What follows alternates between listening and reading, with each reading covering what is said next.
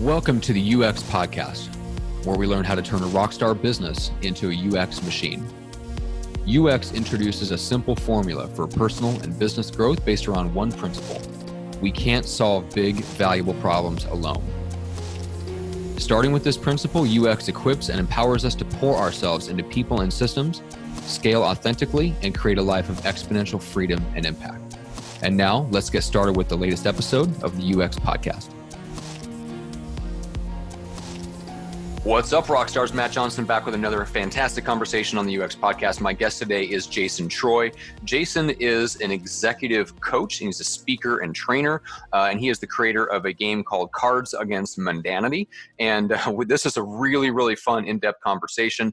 We talk a little bit about self-awareness and how to expand that. We talk about how to rocket rapport, the know, like, and trust factor, the very first ingredient in a connected high-performance team, and how to really create an environment where we set the standard, we as leaders of our teams, or as leaders of our clients, we set the standard for creating an environment that supports and inspires other people to become more self-aware and get into peak performance.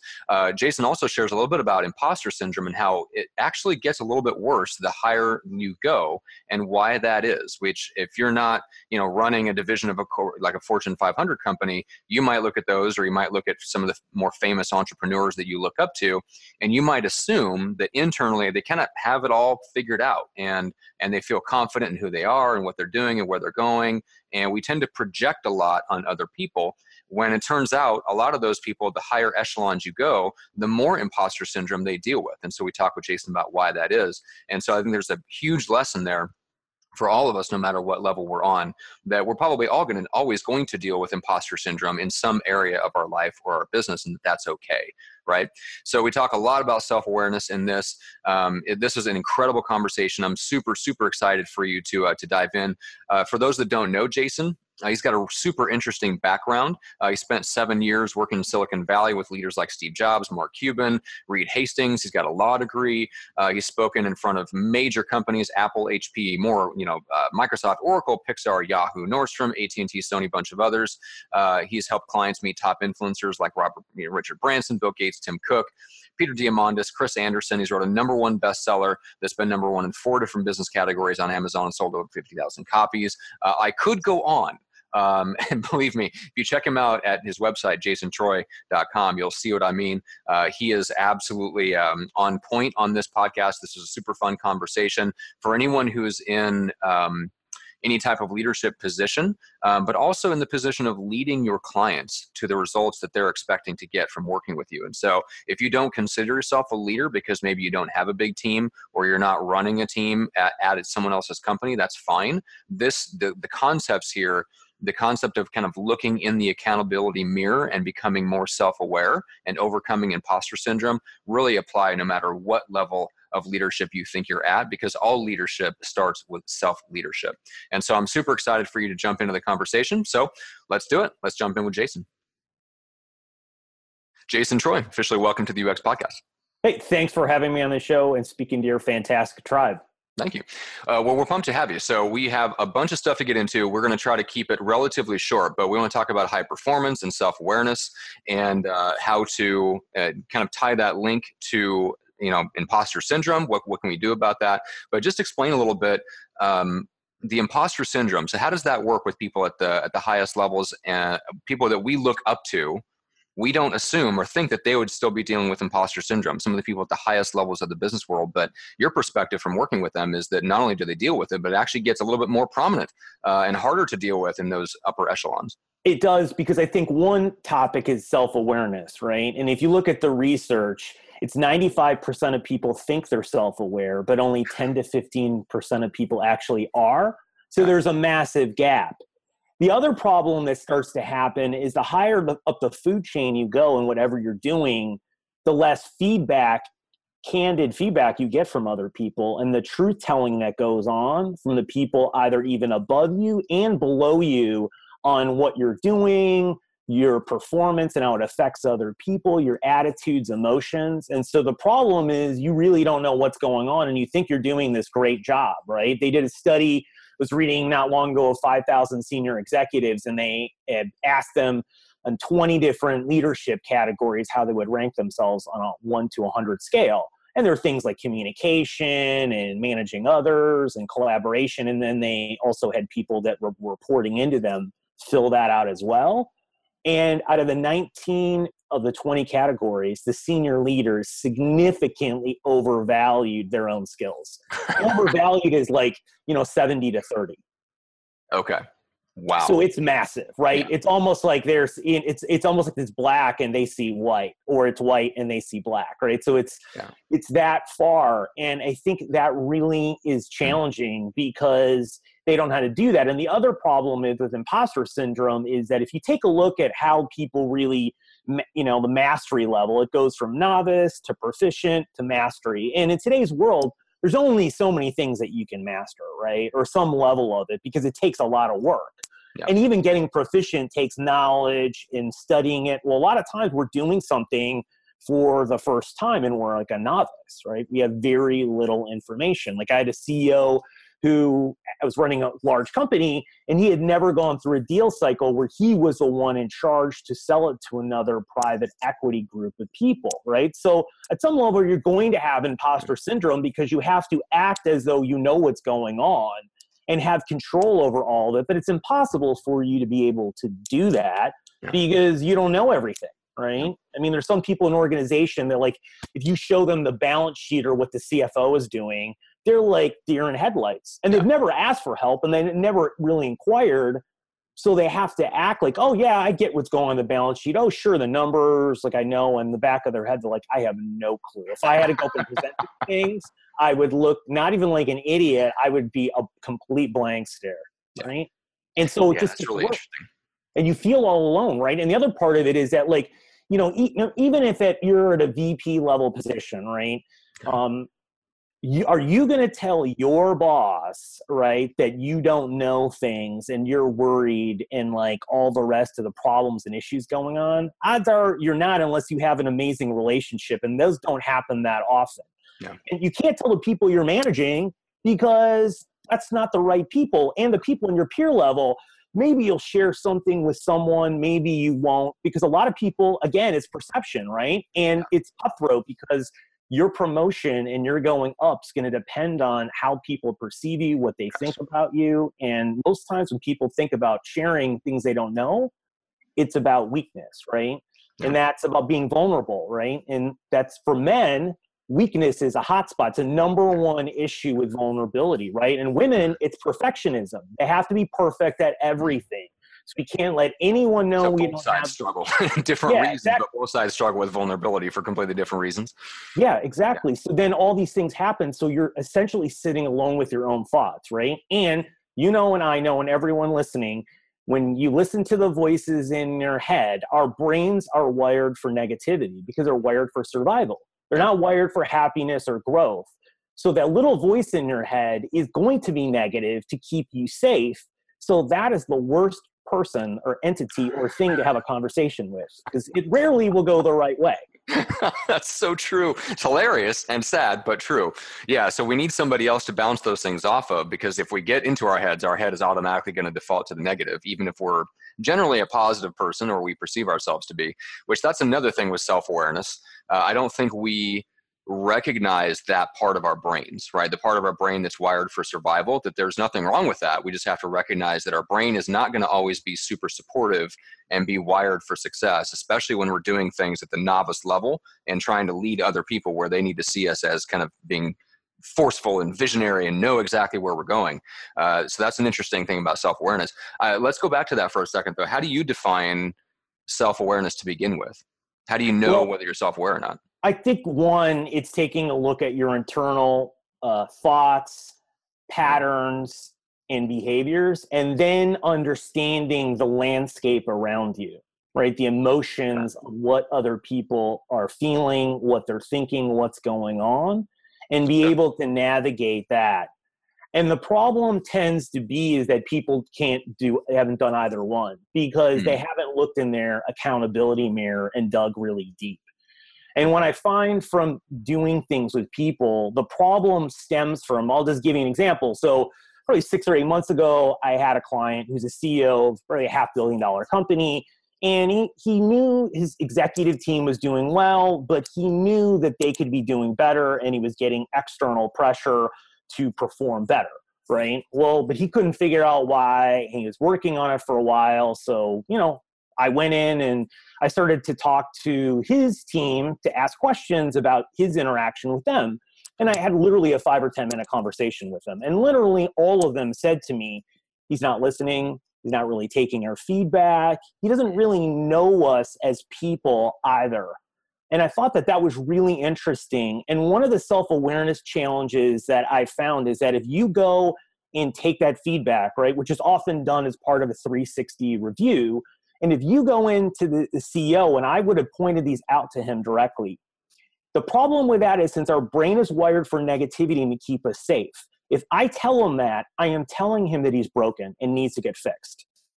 Two things happen. One, no one wants to be a home repair improvement project, right? Two, because we're wired for survival, if you tell me I'm broken, we go back to caveman days. If someone told you were broken, they would kick you out of the group and you would die. You'd be eaten by animals. You couldn't get food. You wouldn't have shelter. I mean, all the rest of these things. So what happens is you're very resistant. And you will do something, but in the back of your head, you're saying, I'm going to get those sons of bitches for telling, someone else that I'm broken and thinking like that. And they would also say to me things like, oh, Jason, well, maybe my team wasn't as good as I thought they were. Oh, maybe they're not that committed. They would making all of this stuff because you offload the blame and you don't take accountability because you don't want to be broken. And so how you have to sidestep that is we're all pattern oriented.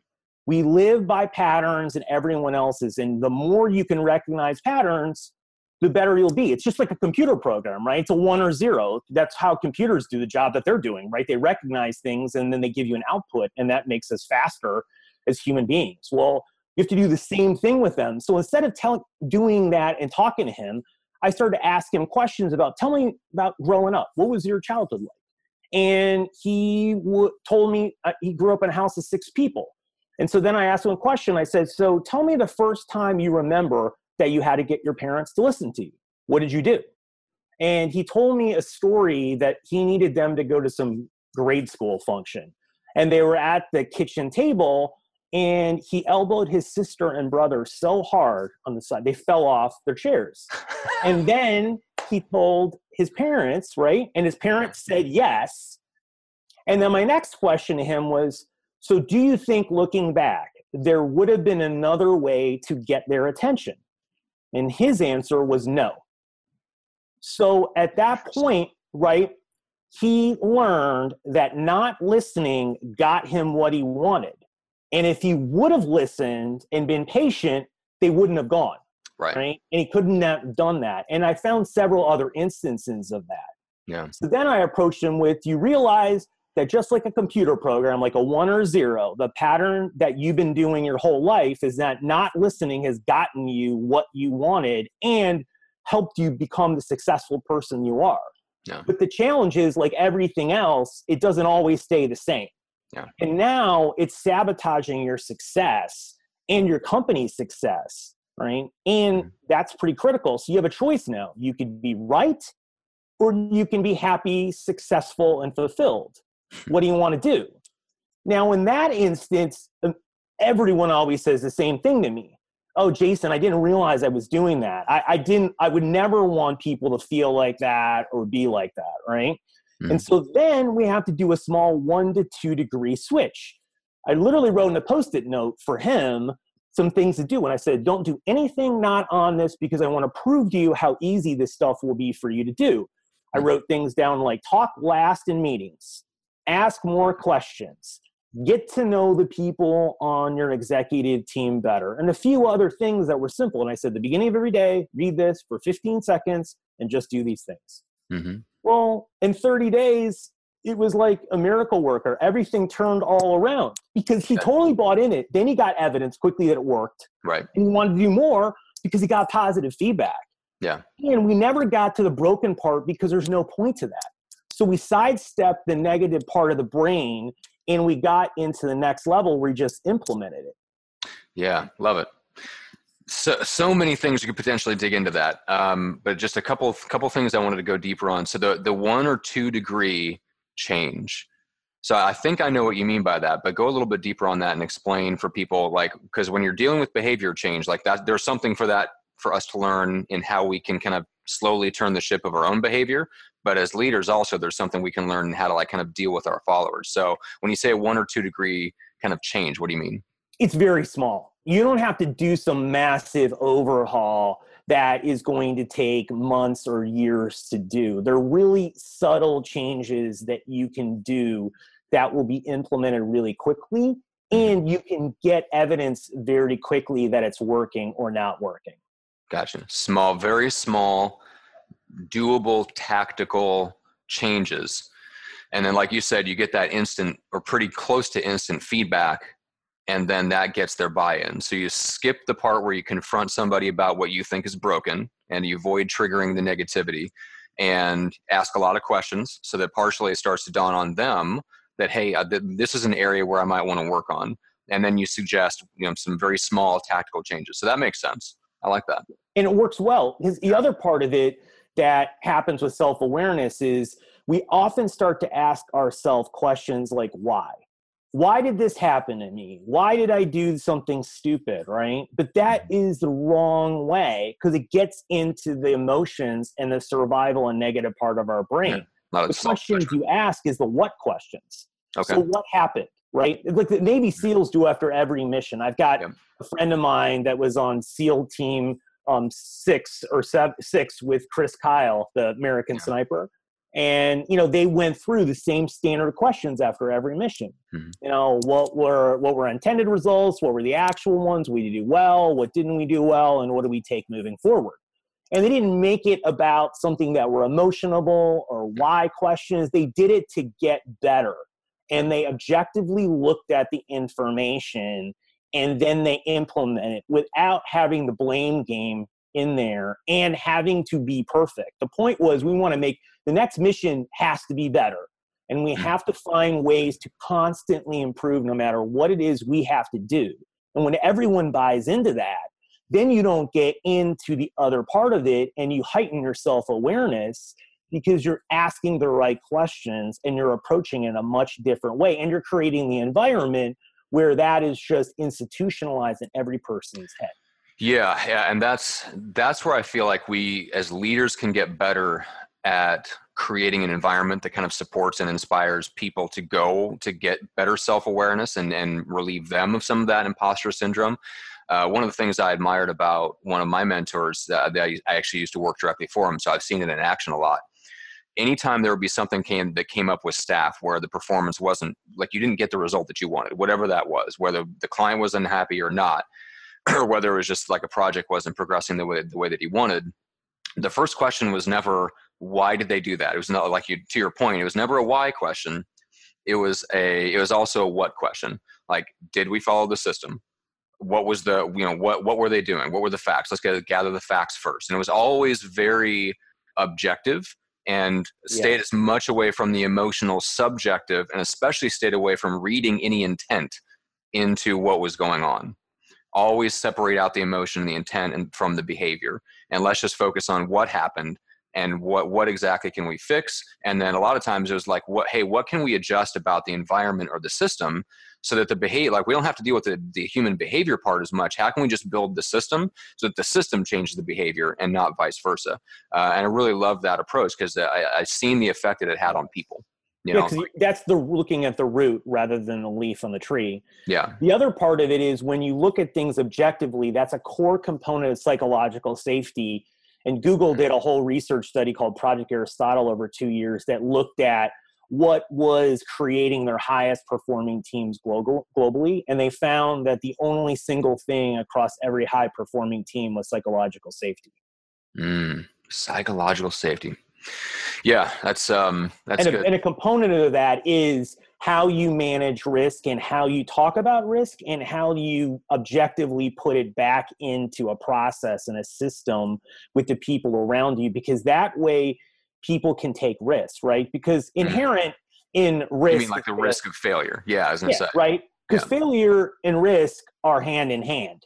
Mm-hmm. And so, because innovation, there's no one that can do everything the first time and get it right. I mean, that's impossible. There's no one who does it right. Everyone has a pivot, but we don't talk about all the pivots that someone do. We just look at the end result, right? Yeah. We look at the Facebook news feed or the ESPN highlight reel, and all you see is the end. We don't look at all the other pieces that require them to get to that point, right? Well, you have to then look at risk differently to maximize the team, the performance, everything else in order to get to that point significantly faster, right? And like you were talking about, that person created a great environment where people could maximize their potential because it wasn't about what they did wrong. It was about what do we do now moving forward, right? And you were accountable for that part of it and responsible for implementing and taking next level. That you weren't about the blame game and trying to be a perfectionist, because then that would undermine exactly what the point of the conversation you were having with him and he was having with the team. Yeah. Which, I mean, to me, what we're talking about today really drives home the point that the way that we internally deal with failure immediately, like as soon as we're put into an environment or we build an environment around ourselves where we lead other people, the way that we deal with failure internally immediately gets externalized and it bleeds off onto everyone else, and it becomes how we deal with failure as a team. So there's a lesson there, I think, for anybody that has, even if it's just freelancers working for you, or you're in an environment where you have to influence other peers and colleagues to do the things that you want to do to get a project done. All this stuff applies. This is not for VP and CEO level only. It's all about how we deal with failure internally, because then that affects how we relate to other people. And you'll rise to the top, or you'll build this business significantly faster if you're doing it that way, because you'll be able to outflank people that are significantly bigger than you are, because you will be a fine-tuned team, whether it's you and freelancers or you and a small team. You can essentially, and I've seen this a lot of instances where businesses of 5 people will consistently beat other ones of 50 or 100.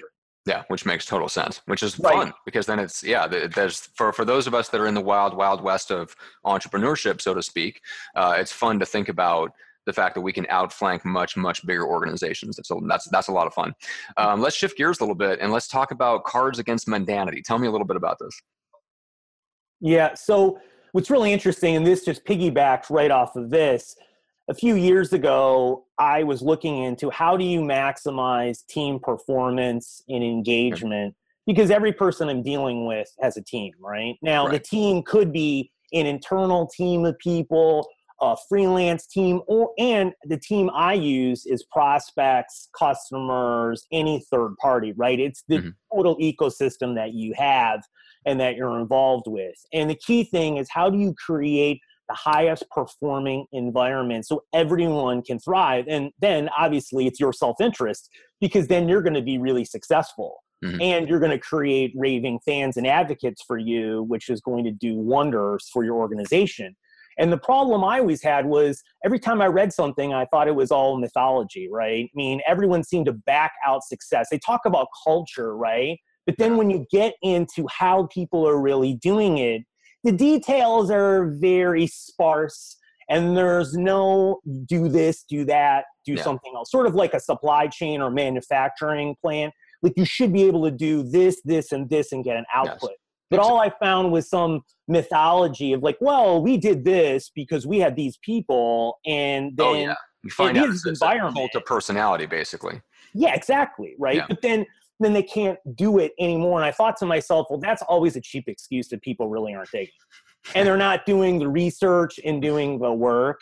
And so I started to do frontline research by talking to people, really digging into deep university research, and then going out and watching teams. And I watched a lot of sales teams, and I went to Fortune and Forbes top 10 workplaces to watch them, because I was like, well, that's as good a list as anyone, because at least someone's ranking them in terms of a better environment than something else, right? Yeah. So I figured, okay, we'll go and try that. And I wanted to see what were the 1% teams doing that the rest of them were not, because I felt to myself, why can't you essentially replicate what they're doing at the top and bring it back down? Because then if the only reason that couldn't be is if these people were all stars and the rest of the people were not. But then, But then I went to Google's research, and if you look at their research, they found and all the research I found out there, that traditionally, if you have a bunch of all-stars and then you have A and B players, the A and B players will almost always outperform the all-stars, right? And you saw that back with the Dream Team, the second Dream Team that blew up in the Olympics, and they had one of the worst runs ever and got so embarrassed because I think they got out. They didn't play the gold medal game. I think they played what was this, 96? No, this was after. That was after the Jordan team. That was the next one after that blew up really bad. And so, and one of the problems is when you get all these people, smart people in a room, no one wants to compromise. No one wants to listen to someone else because they all think they're right. That's interesting. Yeah. Okay. And so it's really difficult to get that because the person managing that has to manage all those personalities. And that in itself is really, really difficult. So when Google did this research, they thought the same thing: education, background, et cetera. And then just talked about it, psychological safety, right? And other characteristics on the teams. But without psychological safety, there was nothing. And I thought to myself, there has to be something there. And a lot of the research correlated with that, with team performance in one way or another. It went to trust and vulnerability. So then when I was looking at these top 1% teams, I saw some commonalities in them. One, if the leader asked a question, all 10 people would respond. And maybe some would talk more than others, but they would all give ideas. Some of them maybe weren't the best ones actually, but they still spoke. And that's the point. That's the point, is that the people with the worst ideas should feel the psychological safety to speak up. If they're not speaking up and people aren't giving bad ideas, then there's a layer of holding ideas back because there's no safety, right? And you'd see less and less as you go down in the percentage group. You'd also see things like they would know each other in a deep personal level. Like people there would know everything about everyone else. They wouldn't be friends necessarily, but they would, and how that would help pet peeves, hot buttons, how to support someone if they're having a difficult time outside of work, because that's affecting their performance and the team's performance, right? They would also do things like they're very curious. They would read a lot, listen to podcasts, right? Like this. They would go to conferences and they bring that information back. And there were just some other things that they were doing that you saw less and less out of the other teams. And I saw that consistently in every place I went. It was almost like now I told people I could go and watch people, not see the numbers, and tell you how good that team is. Yeah. Because it's almost a cookie cutter. But then when you talk to the people running those teams, they have no idea. They would give you every excuse around that. Oh, these people are smarter. They work harder, right? Okay. Which is probably true at some point. But part of it is I asked them, well, when sales presentation you're doing and maybe you don't know an area, what would you do? And they're like, oh, well, I know that Jim or Jenny knows this really well. And so I would get them to help me in my presentation. So their presentations were better because they would just do that for each other. And they would have no quota. They were helping people, but they were not attached to an outcome because they knew that each person would help them. But as you went through other teams, you wouldn't see that as much. Gotcha. So, of course, right? Better presentations, better knowledge, you're going to win more deals. I mean, of course you are, right? Yeah. And so it's sort of like this stood out. So then when I started to look at this, I came across another study by Professor Arthur Aaron, who went in to look at interpersonal closeness. And his thing was like, you have to find a way for people to become best friends, like snapping your finger, or to be able to fall in love super quickly. That was his theory, right? Okay. He did some experiments, and one of them that he did was he got grad students, 54 of them together in a room, and they were complete strangers. They didn't know each other, so they vetted them out. They had them sit down, and the only thing they knew before they were sitting down was their name because they introduced each other. That was it. Yeah. They sat down and asked each other 36 questions over 45 minutes. And these questions were very vulnerable for the most part. They were questions like, tell me 3 things that you like about me, which would be really hard if you don't really know someone in the span of 45 minutes. And you don't really get to talk that much back and forth, so you know very little knowledge. And so what was crazy at the end of this thing, because these studies are so poorly written that you have to read them several times to look at the conclusion, is that the thing that stood out as I was reading this, as I was reading it towards the end, was he put 30% of the people that they surveyed before and after said that the relationship with this stranger was the closest relationship in their life. Whoa. Get that. 30% of the people said the person sitting across from them, who was a complete stranger 45 minutes ago, now was the closest person in their life that knew more information than anyone there. And they've replicated the study since 1997 dozens and dozens of times across geographies and age groups and everything. And the result set stays about the same. And the reliability thing on the surveys he had is like 0.9%, which is super high, right? Yeah. So the correlation is uncanny. So I thought to myself, how crazy is this? Is this really going to work? So then I went and got a friend of mine who I didn't know really well, and I asked him to get 7 people that he knew decently well, but not exceptionally well, to go to dinner. And we were going to play a game. And I was going to take his questions and play them, but play them in a group because I wondered, would this work in a group, right? Yeah. But I didn't want people to really know each other as well. And I didn't want to know the person as well. And I wanted someone else to get the people so I wouldn't be doing anything. Like self-selecting, yeah. Yeah, exactly. Yeah. So I went to dinner and I planned like an hour and a half dinner. And I was like, I had plans after this with other friends. And I was like, oh, we'll get through maybe 10, 12, 13 at the most. And then I'll just leave and great. Well, an hour and a half comes, I try to get up and literally people are grabbing me and pulling me down saying, you are not leaving until you finish these questions. So I was there for over 3 hours. And I did this 2 more times like this. And I said to myself, if I'm doing this 3 times and it's the same, there has to be something there. Yeah. So I sat down and I realized that one of the keys is you build trust super fast, skyrocket it. Okay. If we can skyrocket vulnerability. All right. Now I'm going to take a wild guess here because I was just reading a really great book on the plane home, The Storytellers, something about storytelling. Anyway, the point being, I think they've proven now through research that they know exactly what chemical in our brain releases when we feel a bond with another person.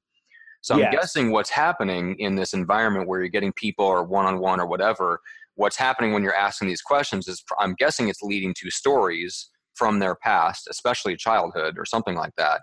Right? And then it partly is. Partly? Yeah.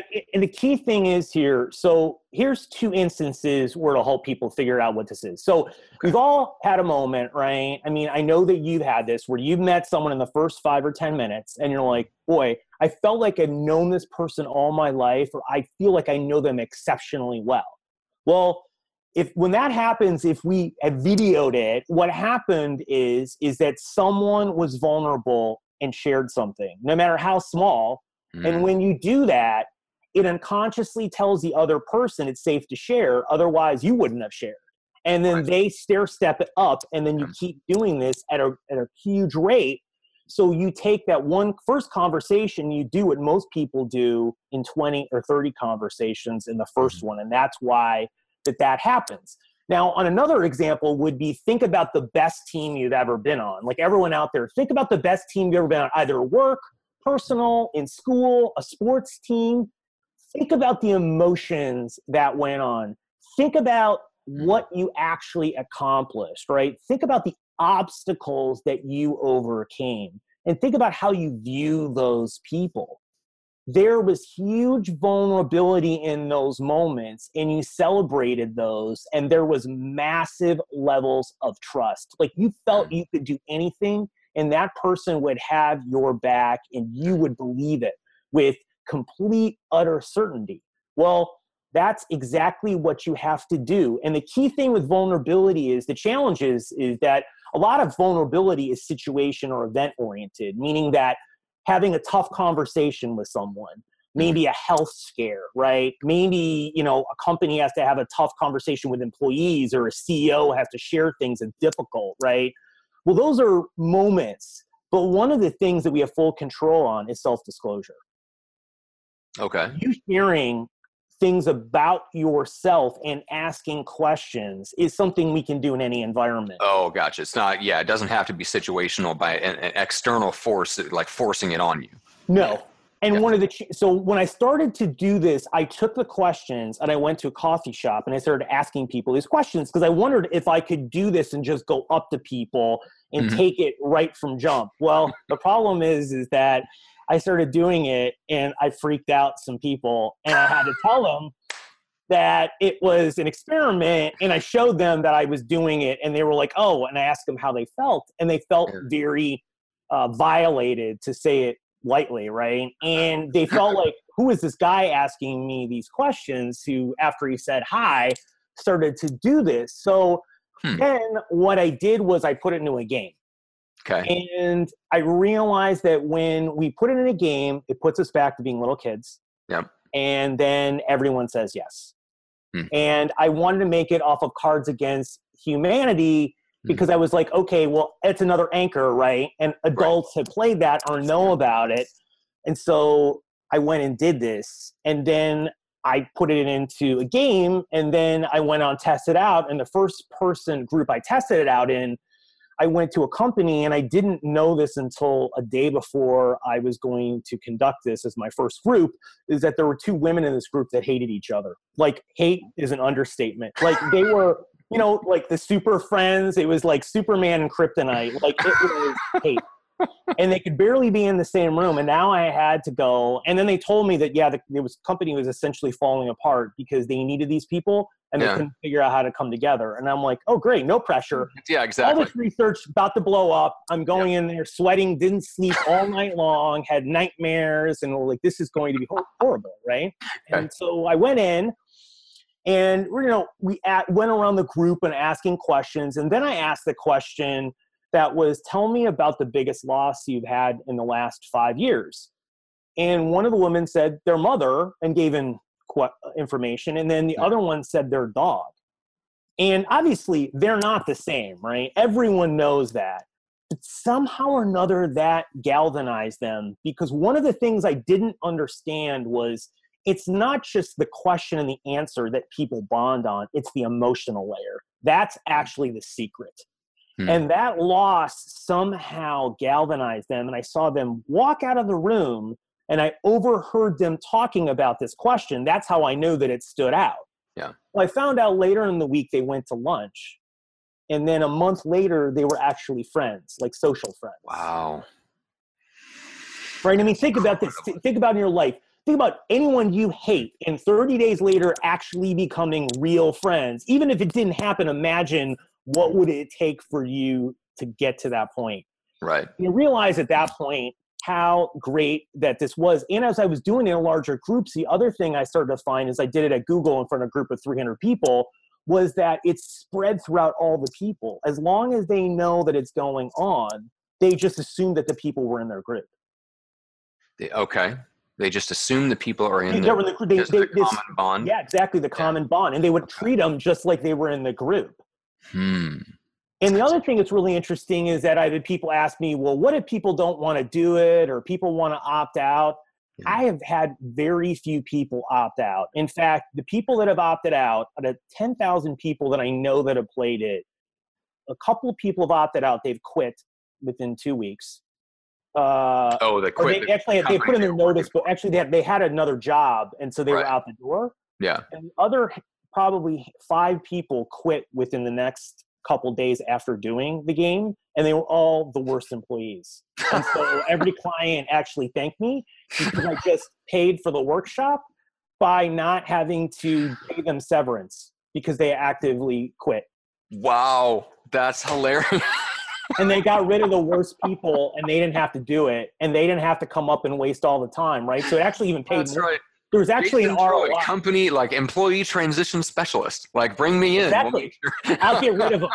Who you don't want, right? It's pretty funny because one of the last people I did it for, they actually told me how much they were going to pay. And I'm like, you got an ROI after people quitting, and it didn't even matter what happened in the group. Mm-hmm. There's actually a financial ROI at that point. So, although I think, but it's been very few because people get in there and they want to share because they want to belong and connect. Yes, exactly. I was just going to say that. Like it feeds that very primitive human desire to be understood. Like we long to be in a team of people, especially when there's like this collective goal that we're all chasing. we want the other people in the team to understand us. Yeah, it's very, very deep and primal. So that makes sense that it taps right into that. Yeah, and then you can use it with I've had people use it with existing customers. They just say, hey, I've got a game to play and I want to get to know you better. And then that helps understand them and their environment, and they want to play it more. You can do it with a prospect, right? At the end of the conversation, ask to play a question or two. And most people are going to play it. And if they do, you'll rocket rapport and trust and likability, because you'll get to know them better than the other people, and you're going to stand out in your mind. Because the key component of trust, there's sincerity, reliability, competency, and caring. Okay. And if you think about it this way, caring is by far the most important one, because we've all had people in our life that have not been sincere, but they know they've cared about you and you've kept them in their life. The same thing with competency or reliability, right? You people that may be super late, but if you know they really care about you, you give them extremely long leash. But someone who's really sincere but doesn't care at all about you, right? Or really reliable, but if they don't care, or really competent, but they don't really care, you don't have the same feeling towards them. So when you can show people, caring is kind of the first ingredient to what like that, to that emotional bond, that feeling of connectedness. Yeah. Okay. Because here, think about it this way. If you go and ask, like I did this for a client of mine for a customer conference, I had them have all of their customers come up that were at the event. And there were actually like 45 of them. And I gave them 1 minute. And I had them ask a question, like, what is the most important lesson you've learned in the last year? Not about using the product, but their lesson.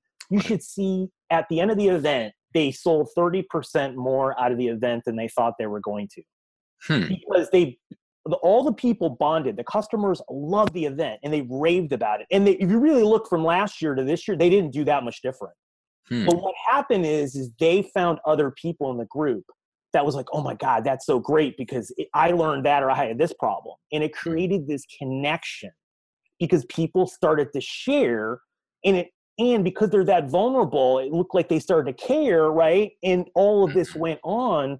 So they created this immediate bonding. And if you think about, I took this out to people also that are really, really good speakers, like 10 times a speaker that I am, right? And I showed them the game and like, oh my God, we do that in every presentation. That's how we can sell so much, because we create that connection. That's it's interesting. The same in great salespeople. Yeah. They're like, this is exactly what we do. Not per se doing it this way, but we do the concept, and the result set at the end is the same. Yep. But it's hard to tell other people this because we do it because of our brain and how we think, but we can't make it translated into something real. Yeah. So now you can, because once you play this and see it around people, it's pretty amazing what goes on. And when you gamify it, then people just don't have resistance, right? They just share everything. Like when I was at Google, a couple of the groups, within 5 minutes, there were a couple of groups, people crying. Oh, wow. Good Lord. Right. Yeah, I mean, I was kind of surprised. Like, emotional connection out. That'll make for a very successful workshop, presentation, whatever, like anything that inspires that kind of emotional connection. And it's because inside of that, you just go. And when the first person goes, then it goes well. And then usually if I'm doing this and they're leaders, right, I make them, they share first. Because if the leader shares first in front of people, right, then everyone thinks it's safe. And then they'll completely open up, right? So there are a few little nuances in this that work better, but the concept works in any environment. And you can even use it by yourself, right? You take people to lunch you work with, right? You could anything and start asking them and getting to know them. And it's going to make your job way easier because, right? Think about it this way. The people that you work with that you like and care about the most, you have more leeway with them. If you make a mistake, they're not as irate. Right. So they recover from it a lot quicker, right? Even think about the best clients that you have or anyone has, right? Like the relationship is way different and there's a way more leeway and it's way easier to work with them than it is with people who are not. Yes. Right. So this is in your self-interest to do this, right? And your benefit, not just the people around you or everyone else. Yeah. So it's pretty fascinating to go through this. So. Yeah, it totally is. I love this conversation. Jason, where can people go? Where can they learn about the game, connect with you, kind of get into your world? So they can go to my website. It's Jason, and then it's TREU.com, JasonTREU.com. And they can download the game directly at cardsagainstmundanity.com. And it's all free. So they can get the FAQ and everything else and get rocking and rolling in 5 minutes. So. Love it. That's fantastic. Very, very cool. Well, Jason, what's next on the horizon for you? What's the big push for your own personal consulting, speaking, coaching business? It's doing a lot more coaching with groups, this team building game, getting in culture, a lot of leadership and management workshops, a lot of speaking in 2019, more podcasts like these, and possibly another book. It's hard. I wrote one, and the second one, it's getting harder for me to sit down and actually start to go and do that because it's such an endeavor, but it'll happen at some point. Yeah, exactly. Well, awesome. Well, I hope anybody that's listening, if you're speaking at a corporate event and you think Jason would be fantastic, make sure to reach out to him and connect. I know that's where a lot of kind of these types of speaking events come from, is referrals from other speakers. So Make sure to keep Jason, to keep you in mind, because I know there's a lot of people in the audience that do that sort of speaking and are traveling and doing a lot of training and coaching, consulting, stuff like that. So make sure to keep you in mind for referrals. But Jason, this was fantastic. Super fun discussion. I've already got some things in mind, some introductions that I want to make for you. We'll talk about that in a second, but we appreciate it. This was a lot of fun. Hey, well, thanks a lot. Thanks for having me on the show. Now, I believe that clarity releases energy. So I hope that this episode creates clarity for you by laying out a path forward in your business. Now, if you're interested in starting a podcast like this to help you break into a new industry or to establish yourself as an authority in a niche market, let's talk. We have a complete done-for-you podcasting service. That is my agency that I'm building and growing, and I'd love to talk to you about what we can potentially do for you. You can learn more at pursuingresults.com to get a sense of what our service is all about. And if you're ready, if you're really seriously thinking about starting a podcast, I'm happy to brainstorm your ideas and talk about the positioning of your podcast within the market, something that you can take away whether we end up working together or not. So you can grab a time on my calendar for a podcast brainstorm call at bookjohnson.com. That is bookjohnson.com.